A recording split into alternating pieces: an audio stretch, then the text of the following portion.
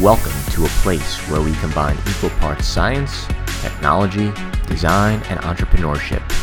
Then we gradually stir in magic to the mixture, and you have the Perception Podcast. Join us in conversations with design heroes, inspirational thinkers, business leaders, and trailblazers across the globe. Our guest today is Felix Holst. Felix has spent most of his career at Hot Wheels. He was head of creative for Hot Wheels, Matchbox, and Tyco. After 11 years at Mattel, he decided to flex his entrepreneurial muscle to co-found HackRod. HackRod is a digital industrial company developing a design, engineering, and manufacturing pipeline that will drive the next industrial revolution, enabling everyone with the power to design, innovate, and produce while utilizing distributed manufacturing and local assembly.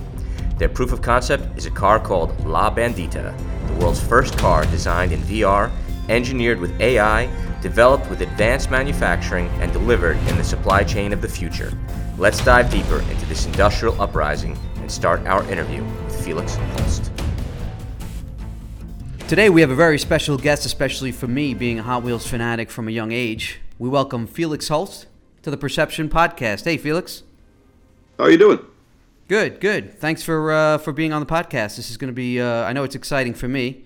We're excited to hear more about HackRod as well. But just to start off, tell us a little bit about where you're from and where you grew up and your education, things like that. Sure. I'm originally from Newcastle upon Tyne in the northeast of England. Feels like a long way away now. So I grew up in the northeast of England. Was a car freak from a very early age. The passion, like all my life, my first word was car. And so it was inevitable that I would end up doing something in my career with wheels. I graduated from the University of Northumbria at Newcastle in '96 with a degree in industrial design. My plan was to go on and do a master's in transport design, and I took a 6-month temp contract with Hot Wheels UK in '96. Just to fill in the time between my degree and my master's, and I didn't do the master's. I discovered that the brand, the small cars that had inspired me as a kid still inspired me, and I had a natural aptitude for toy design, and it was a lot more exciting to design lots and lots and lots of little cars than end up doing small parts on big cars for the rest of my career. So that really was, it was an accidental beginning to a fairly radical career that took me on and off through 20 years with Mattel. A little bit of time off in the middle of that for some rock and roll. But generally, I kind of moved my way up through the toy industry with Mattel and eventually found myself leading creative for the Wheels division, which was Hot Wheels and Matchbox and the radio control stuff. And that included packaging, entertainment concepts, product design, and everything else that went along with that. Can you tell us how you first got into Mattel? How did that all happen? It was just one of those things. I had almost given up looking for a job between university and going on to do a master's. I tried to get jobs in design consultancies in the UK. I'd applied for stuff in Europe, and I wasn't having any success with a kind of traditional graduate design job. And I just glanced at this tiny, back then there was a weekly paper called Design Week in the UK, and it was really focused on graphic design, and I just happened to see this tiny little ad for Hot Wheels UK, and at the time I was like, wow, Hot Wheels, are they still around? And I was on a train on the way to see my father, and I called my mom and said, Mom, just stick one of my last resumes in an envelope and send it to this address for me, will you? It was one of those things, it was like an afterthought. And then, sure enough, I got the first interview. It probably was the most complicated interview process for a 6-month temp position that anyone's ever gone through. But it took me 3 months, 3 interviews, and a very involved project to actually land the job. But I'm glad I stuck in, because it really, what started out as a tiny little temp contract in a satellite office in the UK for Mattel was the beginning of like certainly a kind of 20-year career. Wow. So you spent a lot of time at Mattel. I know you worked, on Hot Wheels, which is one of my favorites. What was it like being an adult working on toys? I picture everybody riding around on scooters and getting to their offices, in big wheels and stuff like that. I'm sure it's not like that, but it's like Willy Wonka, but except it's a lot cooler because it's with toys instead of candy. That's the way I pictured it. Well, that's the way I always pictured it as well, And when I came out to Los Angeles, I think like week 3 of my job, like they flew me out to LA to work on a project, and I was very excited to walk into the Mattel Design Center in Los Angeles, and I got there and it was like just this kind of old warehouse with this kind of old like 1980s gray cube farm kind of aesthetic. And so I was terribly disappointed. I thought it was going to be like big, I thought it was literally going to be kind of full of Mad Hatter inventions. And as I was walking through, I was dive bombed by a radio controlled airplane, which brought a little bit of the zaniness of toy design to life. But generally back then it was a bit of an afterthought, to be honest, Over time we redeveloped that space and we as we grew the wheels division, we built out our space to be more and more, interesting and exciting. We had full size hot rods parked in the middle of the design center at one point. And we built this kind of like Hot Wheels test track right down the middle of the corridor, so that grudge matches could be anybody had an argument. It was like, all right, grab your fastest car. We'll see you in the corridor, and we'll go head to head. Can you walk us through the process from the concept to the full build of a Hot Wheels?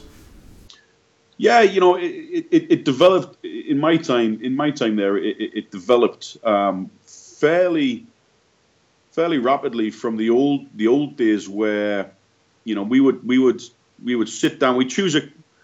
There would always be this big argument about who did what cars. It was a friendly, competitive argument. At some point in the year, you have to start choosing the line, and so everybody would rush out. And all the guys who work on Hot Wheels, all the designers are absolute car freaks. Most of them build cars in their spare time, and a lot of the guys are legitimately, they've done their time with the OEMs as car designers.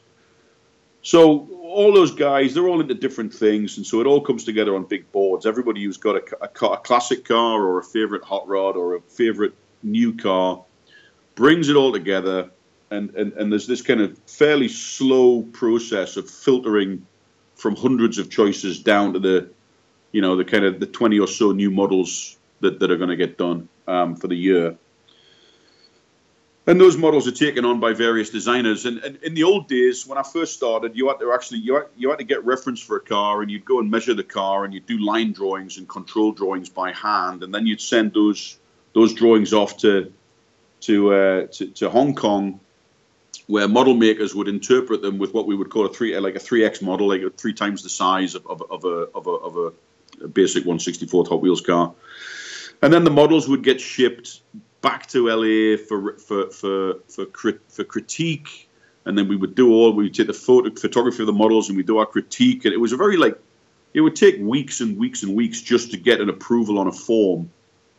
But over the years, we kind of we introduced more and more digital techniques to the point now where we've got digital sculptors. Some of the designers can handle it themselves, and then some guys just use a partner sculptor who will, using free form, like one of the haptic arms, will sculpt digitally, and then we can, we've been using stereolithography and 3D printing really for the past kind of 15 years there, and that was one of the first things where we really applied modern technology to change the way that we did things. Up until that point, the way Hot Wheels with cars were designed and manufactured really hadn't changed since 1968. Mm-hmm. Now it's a very, very digital process, and the guys can sculpt a design during the day, send it through to the model shop, and literally the next morning there's an actual kind of replica 1/64th car sitting on their desk for evaluation. And then once that's approved, it goes off out to Asia, and the tool build begins. And that's a fairly slow process because there's those tools. We used to make 6 million Hot Wheels cars a week, on an average week. And Wow. so if you think about the volume that those tools have to bang out, they're very, very high precision tools. They may be fairly simple components. Most Hot Wheels cars are really just made up of 4 pieces: chassis, interior, glass, and a body. But the precision and longevity that's needed from those tools is really phenomenal. So the tool build is still a fairly lengthy process. And then it gets very involved with kind of efficiencies of, pinning wheels to axles. And the thing that always startled me when I first visited a die-cast plant out in Asia, I remember seeing a film when I was I must have been 5 years old. There was a film on British kids TV of how they make Matchbox cars. And it was amazing to me that 25 years later, the first time I actually walked into a modern die-cast plant, really nothing much had changed since the 50s, to be honest. Wow. It was in a different part of the world. But really the processes were very similar, kind of mass production processes with quite a lot of human interaction. Mm-hmm. Yeah, I used to try to customize. Well, I had actually, from my childhood, I had a friend whose father owned a toy store in Manhattan, and he would come home with a bunch of Hot Wheels, and he'd always bring, 3 of the same cars and stuff. So my buddy would always, throw one to me and be like, "Hey, here, you can have 1 or 2, whatever." So that's how I started my collection. And, when I got older and I moved out, my mother had sold my comic books, baseball cards, everything but my Hot Wheels, because I guess they were just too heavy because I had a lot of them. Yeah.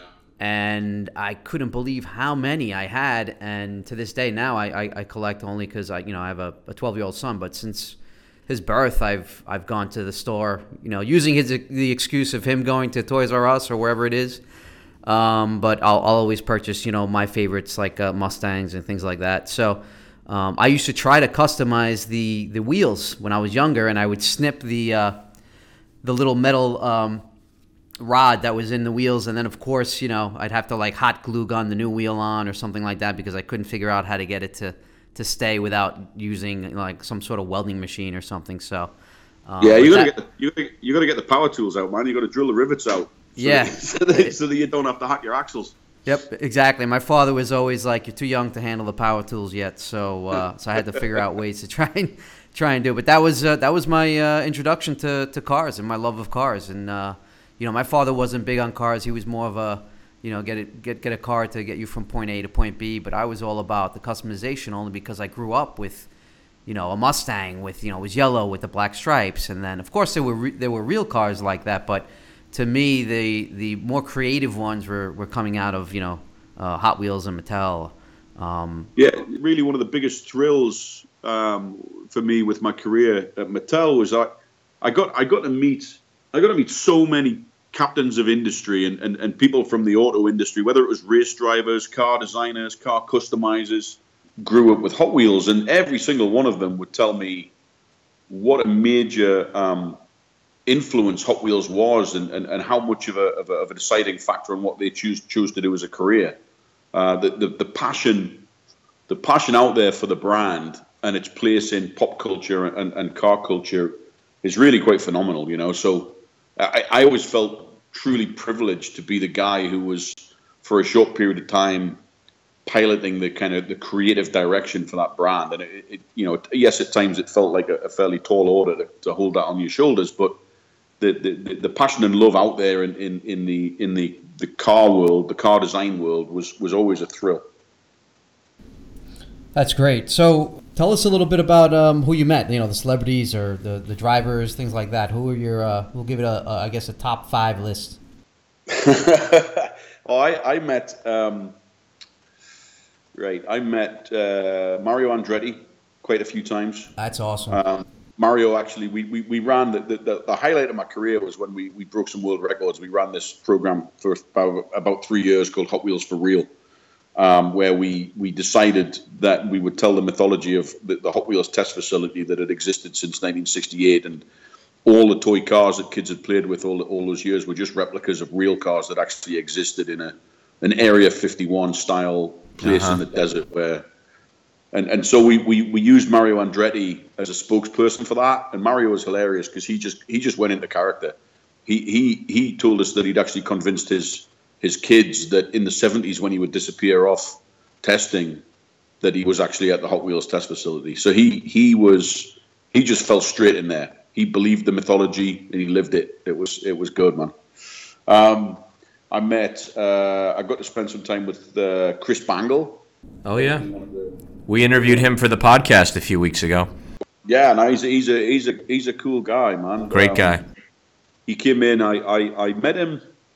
I can't even remember how I met him, but I asked him to come back and do an inspirational day for the Wheels creative team, the broader Wheels creative team, and we hung out for a day and talked car design and the future of car design, which is kind of ironically where I find myself now. But Chris and I got on very well, and it was a thrill to meet someone who really, to me, was truly a revolutionary thinker in the world of auto design.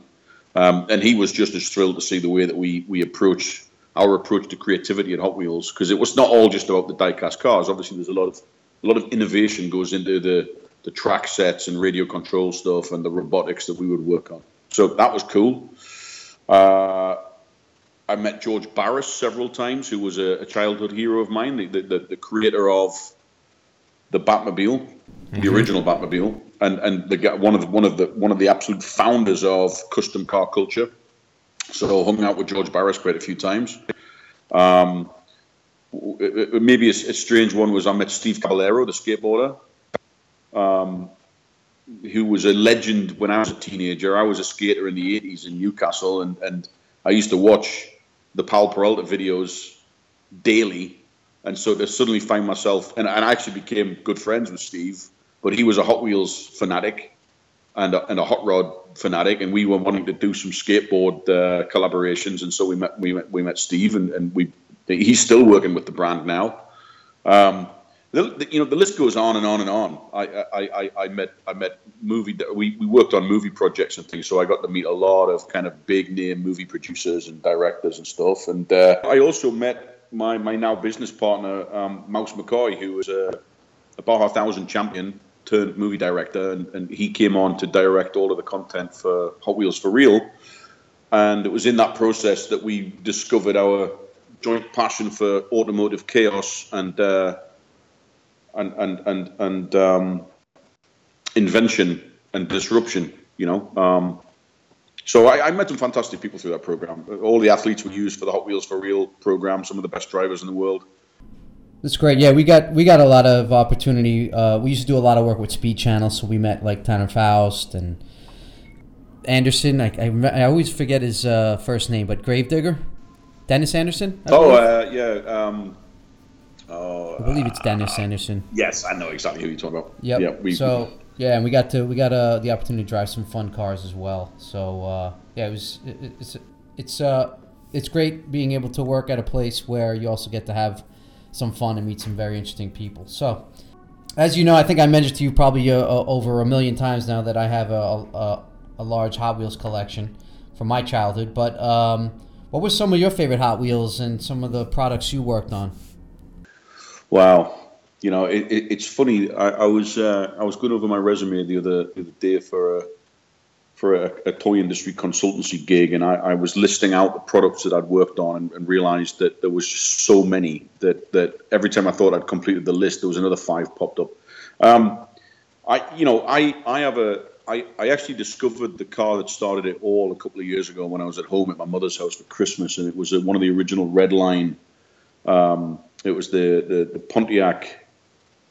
The GTO Firebird convertible. It was one of the original 16 Hot Wheels cars, and it was given to me by a friend of my grandmother who had been on vacation to America in the late 60s, and her son had grown out of it, and it was given to me sometime in the mid 70s, and I thought it was gone forever, but I discovered it recently in the bottom of a box of old toys, which was radical. It was at the time I was still at Hot Wheels at the time, and so to find that original, the first Hot Wheels car I ever put my fingers on at the age of like 3 years old, to find that still existing and to be able to rescue it was quite significant, and it's still that absolutely holds a very special place in my heart.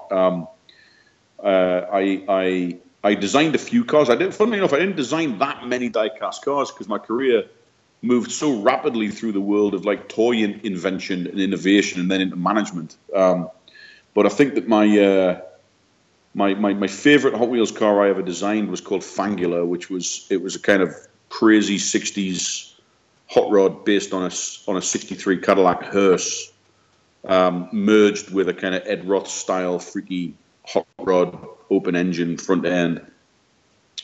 And then the fun that we always used to have is anytime anybody had an interesting car in the parking lot, quite often we'd manage to get that into the line. And I actually had a 63 Cadillac hearse as my daily driver for a while, which I would park in the executive spot at Mattel and really annoy a lot of people. But I managed to I didn't get that into Hot Wheels. I got that into Matchbox. We made a replica of that car in Matchbox and promptly got ourselves banned from Greece. There was the Greek Orthodox Church decided that because Matchbox dared have a hearse in the product line, that they were going to petition Mattel to embargo the product line in Greece, and so the hearse didn't last very long in the product line, unfortunately. Well, that's when you know you're doing something right, when it gets banned, right? Absolutely, true disruption. Disruption. And then we worked on all sorts of stuff. I think one of my favorites, one of the things that we heard from parents again and again and again was that Hot Wheels track, while they loved its play value and their kids loved it, it was such a pain that it had to be spread all over the house floor, and you would set up a Hot Wheels track and you would be tiptoeing over it for weeks. And so we took a look at that, and we developed a whole line of Hot Wheels track called wall tracks that you could actually stick to the bedroom wall. And so your kid could build his Hot Wheels track on the wall in the bedroom and run cars down the wall. Mm-hmm. That was a 2-year project. That was real design work. That was real kind of, we had to figure out. We partnered with 3M to develop the attachments that would work with their command strip so that you could stick it on the wall without any worries about pulling the paint off. And there was a whole set of challenges about moving cars up and down walls and making sure kids would get cars to the top, even if they were just little 3-year-olds. That to me was one of my favorite. Isn't Hot Wheels now doing some AI tracks similar to the Anki? They are. I'm not sure whether it actually is Anki. I know that we reviewed Anki years ago. They came to us when they first started out. And it's really that whole world's a very exciting world. When you can put innovation into toys that warrants a higher price point, mm-hmm. that is true innovation, and there's a lot of magic you can do there. All too often, the modern toy industry is designed to a price point, and it gets harder and harder every year to really do some creative things. I used to say that 75% of my innovator's time was spent innovatively cost reducing things, which is a real drag, But when you see an invention like the Anki invention, and you can actually warrant and justify a higher price point and get some cutting edge toys out there, you soon see that people will still pay good money for true innovation. I'd like to see more of that in the toy industry. There's not enough of it in the toy industry, I don't think. Absolutely. As you look back on your career, what were some of the biggest creative challenges you faced, and what did you learn? I think I've just touched on it, right? The hilarious thing, sitting here now in the industry that I'm looking at now, and talking with people who worked for Lockheed Martin and Apple and all of these different huge companies, that in the toy industry, you have to learn to make do with a couple of cents. We were talking about making magic happen with like 2 bits of plastic and a rubber band.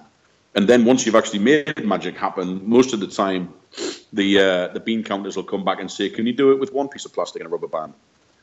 And so I always said to my guys that being in the toy industry was like a boot camp for industrial design, because you have to move fast. It's more of a fashion industry in that it's a 2-season per year industry. You develop 2 full product lines a year.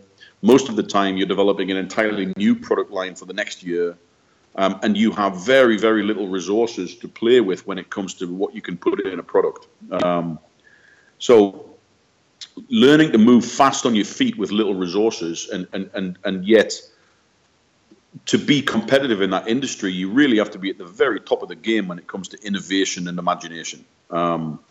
And I think that I was very fortunate, very fortunate to fall into my role in '96 as a temp, and was thrown right in at the deep end. And I got to see the full cycle from blank sheet concept development to presenting your work to the senior executives at head office, to flying into Hong Kong and then dealing with the engineers and trying to kind of push your design integrity through in the face of fairly closed-minded production engineers. And I think that any designer who finds himself in that role as a junior position goes on to has a good chance of going on to excel, because you get this.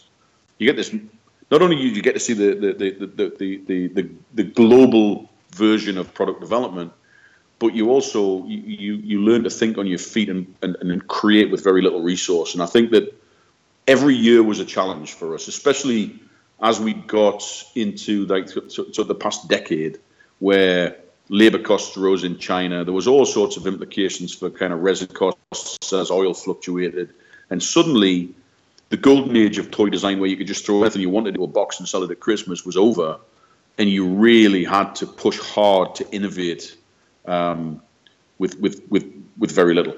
And that's that. I mean, in terms of challenges and learnings, that's where it all was. And of course, as I moved through the ranks, I got more hands-on with branding and packaging design and storytelling and the overall kind of brand vision, which was great exposure for me. But it always came back to good product. If you don't have good product, you can tell the biggest story in the world, but if you don't have good product integrity and good ideas, good innovation, then you're flogging a dead horse, So no matter how exciting it got dealing with Hollywood and all of that stuff, I always turned it around and was like, look, if we don't have 4 killer TV items, that's the items every year, you want 4 absolutely killer TV items at Christmas that you want kids around the world clamoring for. Mm-hmm. If you don't have those, you don't have anything.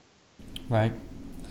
So let's jump ahead to HackRod. You started it almost 3 years ago. So can you tell the listeners what HackRod's all about?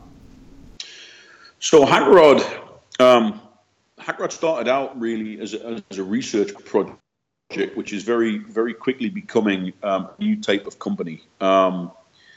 When I left Hot Wheels, I'd been working on a fairly adventurous program with Mouse, my partner, looking at the notion of Hot Wheels as motorsport, and that project fell by the wayside when I left Mattel. And both of us had put a lot of passion and effort into it, and so we found ourselves kind of chewing the fat once a week over lunch.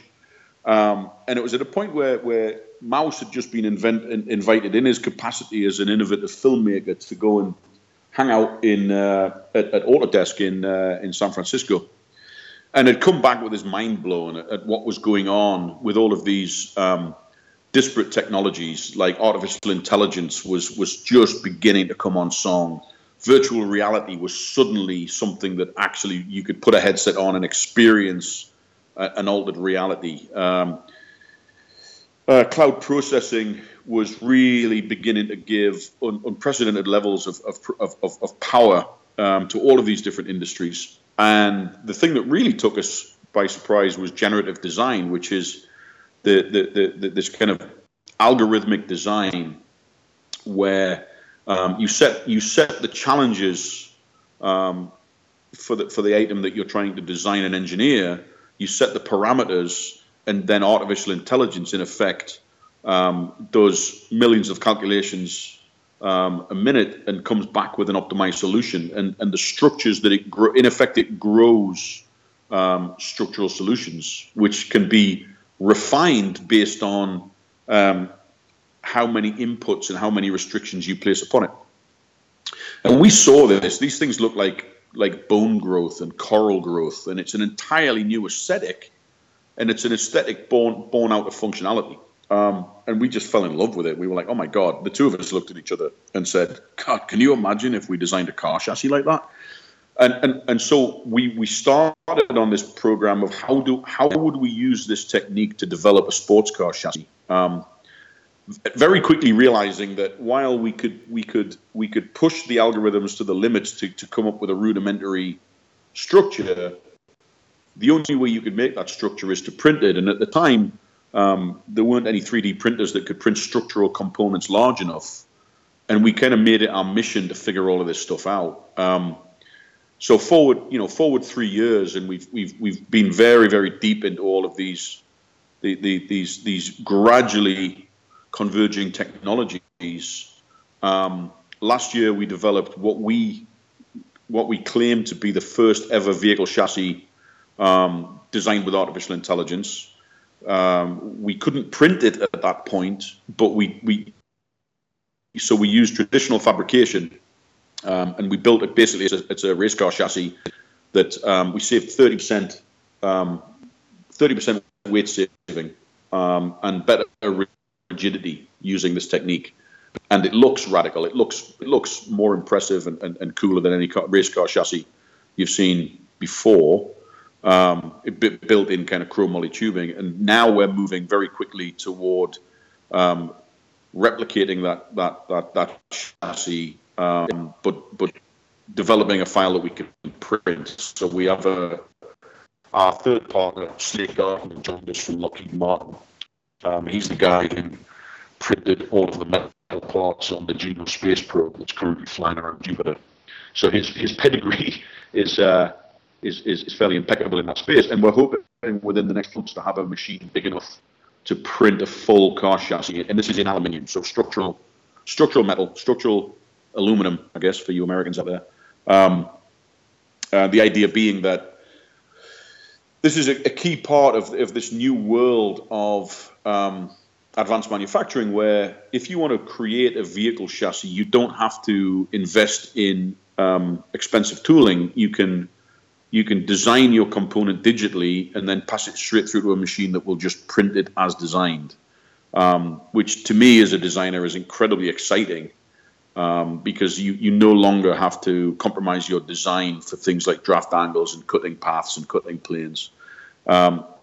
And when you roll that into the way that generative design can be used, kind of my vision for this car company that we're trying to build is, if you think about GarageBand that comes on pretty much every Mac product that you buy now, every Apple product, and the way that GarageBand changed the way that people could have access to making music, because you would take complex samples and drag and drop them in a templated format. A lot of the real hard work and science was done behind the scenes, and all you were doing is creating. And my attitude is that the path that we're following will lead to the kind of the drag and drop of industrial design, so that if you want to set up your own sports car or motorcycle, then you can drag and drop components. Artificial intelligence will autofill the structural needs, and then you can send it out to a distributed manufacturing network to have the large components printed at such and such a factory that does large-scale metal printing, and the certain components are just sourced from inventory, and smaller components are made elsewhere, and it comes together locally, So it's a fairly radical vision of what car design and, in fact, industrial design can be in the future. It's incredible because someone like myself, who's more, creative side of the brain, depends on the AI for the engineering part, and I don't have to worry about it because I know it'll be, built and safe. And once it's built, I know it's been somewhat tested, so to speak. Yeah, that's the thing that when it was first shown to us, the guy who showed us it was said, "Well, Felix, you're a designer, so you might not like this." And he showed us it, and I was like, my immediate response was like, "I love that. It's the engineers who are going to hate that." Because in effect, all of this complex engineering is being done instantly by an algorithm. And as a designer, I get to be as creative as possible and set the parameters, and the artificial intelligence is going to solve all of the structural problems for me. That's phenomenal. And then, and all the work that's going on with AI right now is it's not just focused on like algorithmic and generative design. machine learning plays a big part, so that you can, in effect, autofill. Like you're coming up with a concept, and you need to know what motor and gear set is going to help it work. Well, artificial intelligence and machine learning can actually help you fill in that gap and give you solutions, pull solutions from the web or from the cloud, and say, have you considered these? These already exist. You don't have to re-engineer it. It might just work, So we're entering a really, really exciting, for most, scary for some, world where I think industrial design is going to be far more open to far more people than ever before. And my decision when I left Mattel was that I could see the tidal wave coming. I could either grab my surfboard and try and ride it, or I can stand on the beach and get flattened. And I chose to grab the surfboard. Mm-hmm.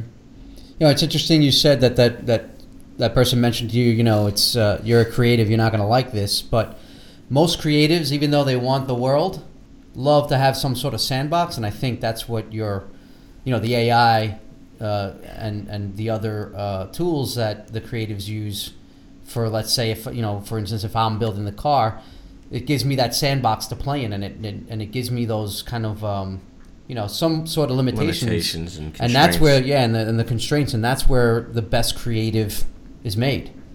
So I find it very interesting the way the model of HackRod and how you guys are rebuilding the future, so to speak.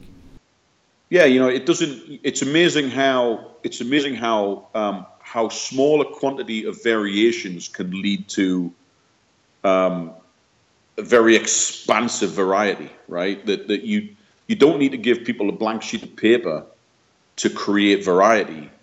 You just need to limit them in a number of ways, where if each way has a certain number of varieties, and you're kind of cross-pollinating the variety available within these parameters, then suddenly it still feels as though the world's your oyster.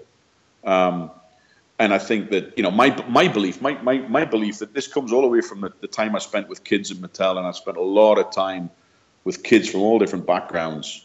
The way we've got to move forward as society is we've got to make sure that we give as many people as possible the chance to be an innovator or an inventor, or however you want to say that. The idea that design, I mean, really, I hate this. The design industry's become so kind of almost elitist, because it costs so much money to study design, and then you've got to get a job, and then you've got to work in that job for years and years before you get to make any decisions or get your hands on the big toys. And in this world that we live in now, there are so many kids who just don't ever get a chance to express their creativity. One of the things that really makes me get out of bed in the morning is the idea that I can democratize certain aspects of industry that most people never had a chance to play in, and open that up to the widest range of ideas and inventions and achievements possible, Mm-hmm. And so that's really what gets me out of bed in the morning, is the idea that what we're trying to build with HackRod, and it's going to take us a few years to get close, but the idea that, if you get out of bed in the morning and decide you're not happy with the bicycle that's on offer from any of the bike stores in your neighborhood, then you can actually get online and design your own bicycle, and then possibly sell that bicycle to your friends, and before you know it, you've got a little industry going. Then that's pretty radical. So can you share with us some of the plans on how you're moving forward to democratize this design in the coming years? It's the vision at the moment. At the moment, we're developing a car, the Bandita. Now, mm-hmm. Mouse and I are no longer teenagers, and our tastes tend to be fairly kind of retro. So we sat back and said, right, what car can we not buy today that we would like to buy? And so we've developed this very kind of James Dean-esque Steve McQueen speedster. Right, we're looking at it right now. It's beautiful. It's it's really, the intention there was to come up with a timeless design, so that the aesthetic doesn't get in the way of the technology we're using to develop the car. So the car will have a 3D printed aluminium chassis designed by artificial intelligence, generative design. We are hacking. We're hacking a Tesla. The hilarious thing about Teslas is they may be the most sophisticated car on the road at the moment, but we're not into the world of autonomous cars quite yet. Teslas are still driven by humans, so there's a lot of them in the junkyards of Southern California. So it's very easy to go and purchase a Tesla for not very much money and cut the motor and batteries out of it and use it for something else. A whole lot of our ethos, and this comes directly out of Hot Wheels, is the kind of hot rodder ethos, the blue collar innovator who would cut bits of cars from the junkyards and build something that they wanted. And really, that ethos will go forward through to eventually to a digital platform where, you can select menus of components, drag and drop them into a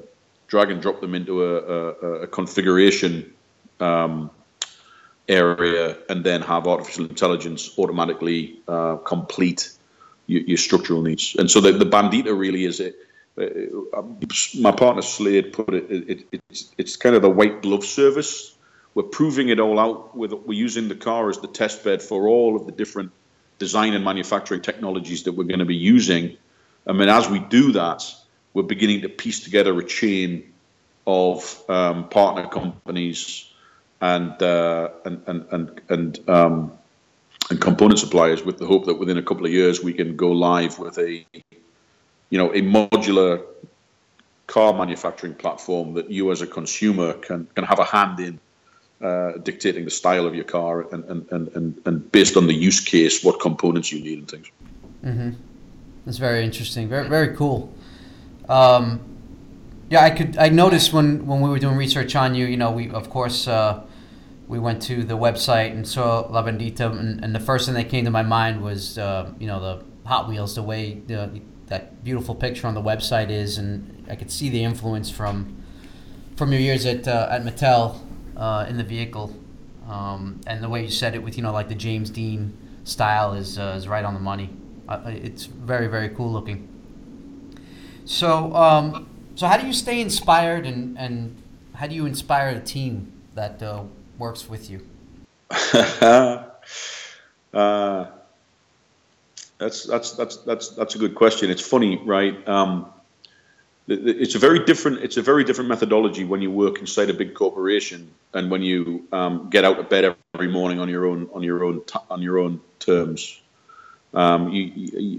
Inspiration comes from everywhere. My inspiration, to be honest, if I'm honest, I don't need inspiration from the world of car culture. I have overdosed on that over the years. My wife will tell me that it's a sickness, and I would agree. And with things like Instagram and social media, it's so easy to just get swamped with all of the cool stuff that's going on out there. So, I tend to occasionally switch that stuff off so that I'm not just feeling overwhelmed with how many ideas there are in my field. For me, the inspirations come from getting out and about. The time I've spent in San Francisco over the past couple of years with various companies. And spending time with people who are just not like me. I am certainly not the guy who was ever going to be a coder or a tech entrepreneur in the classical sense.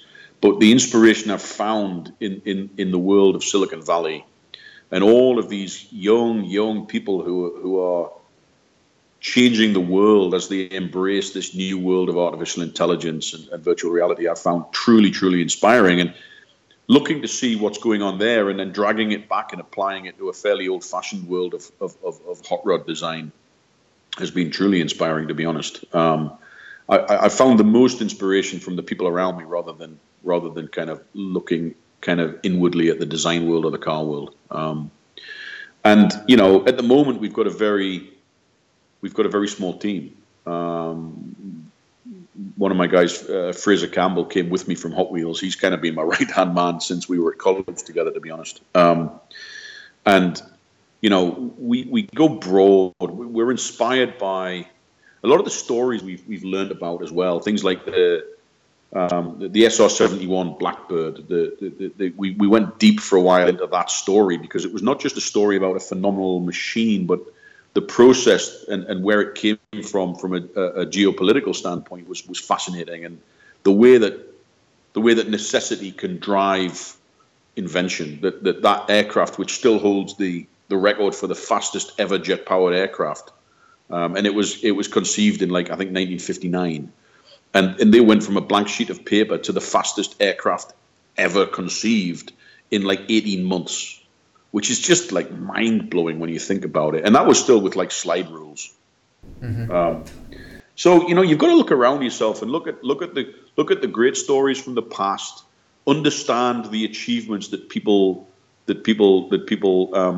made at a time when they didn't have all of the powerful tools that we do today. That it was really the notion that inside all of us is that ability for human endeavor and genius. Yep.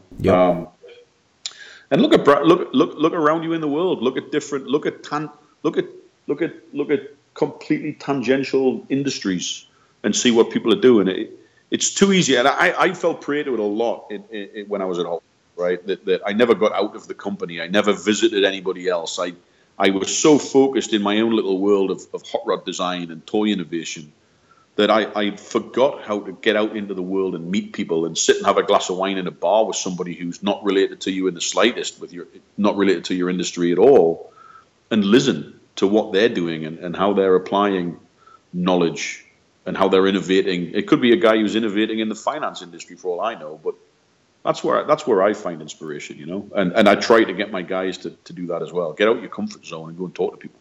Yep, that's awesome. We very much feel the same way, and I think it's kind of a great note to end on. So we just wanted to thank you so much for being a guest today on the Perception Podcast. It was a pleasure. This is great. It's been great. I've thoroughly enjoyed it. I love talking about myself. So I have just a very quick question as far as, because again, I'm the Hot Wheels fanatic at Perception. So do you have a room in your house that you have a ton of Hot Wheels toys and things like that? You're going to hate me. You're going to hate me. I just sold my collection.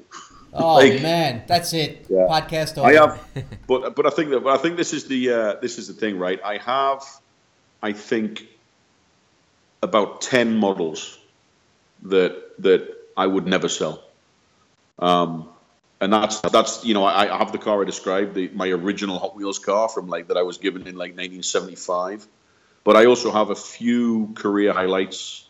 I've got the full set of models that commemorated. We built a full size Camaro with General Motors. It was like a Hot Wheels car. You could walk in and order a Hot Wheels car in a GM dealership. Oh yeah, I remember. It had the Hot Wheels symbol on the back and it had red lines. Yep, I remember. Yeah, yep. And so we built 3 iterations. We built the concept car for SEMA, then we built the production prototype, which was slightly different to the one that actually made it. And I've got the models. I've got the set of models that commemorate that, because to me that was a career highlight. Mm-hmm. And I've got a gold plated or gold VUM drag bus that's one of the rarest of all, that was given to me in Hong Kong when I was doing my 6-month intern start of my career, that nobody in the world has. It just so happened that I was in Hong Kong when they made this small run of them for the Hong Kong employees. And so those are the models that I kept, right. You get overwhelmed when you're head of design for Hot Wheels. You just end up with thousands of models, and at some point it kind of takes over your life, and it started becoming more about who I am than who I really am. And so I spring cleaned last year. All right. Well, next time you decide to do some cleaning, now that we know each other, I'll keep an eye out. There's always one stuck under the couch. You know what I mean? If I can find one, I'll send you it. All right. Well, again, it was a pleasure to speak with you. And how can people, follow you and get some update news on HackRod, things like that? Your Twitter or website. Yeah, I am a big Instagram user. So you can get me at it's Felix Holst, hashtag Felix Holst on Instagram, or at Felix Holst. Sorry. And I tend to just feed everything from Instagram through Twitter and things. So I'm also at Felix Holst on Twitter. There's an Instagram page for HackRod, which is hack_rod. Mm-hmm. And there is obviously hackrod.com. That website will be updated in the next month. to give more detail about the project and about the company. And that's going to be, so really Instagram and website is the way to follow along with our adventures. And we're more than happy to talk to people about it. A big part of what we're doing here is to try and kind of really break down some barriers and democratize the whole process. So, more than happy to chat with people. You can follow me on my Instagram account, and you get an insight into the crazy dream life of a lad from Newcastle upon Tyne who now lives in hot rod heaven. Awesome. Well, that's great. Cool. And again, appreciate the time, and we'll talk to you soon. Lovely. Thanks, guys. Thanks, Felix. All right. Take care. And that wraps up another episode of the Perception Podcast. As always, send any questions and comments to ask@experienceperception.com. Make sure you follow us on Twitter, Facebook, Instagram, and our YouTube channel. Sign up for our weekly newsletter on our site, experienceperception.com/contact. Lastly, if you enjoyed this podcast, please go to iTunes and write a nice review. See you on the next episode.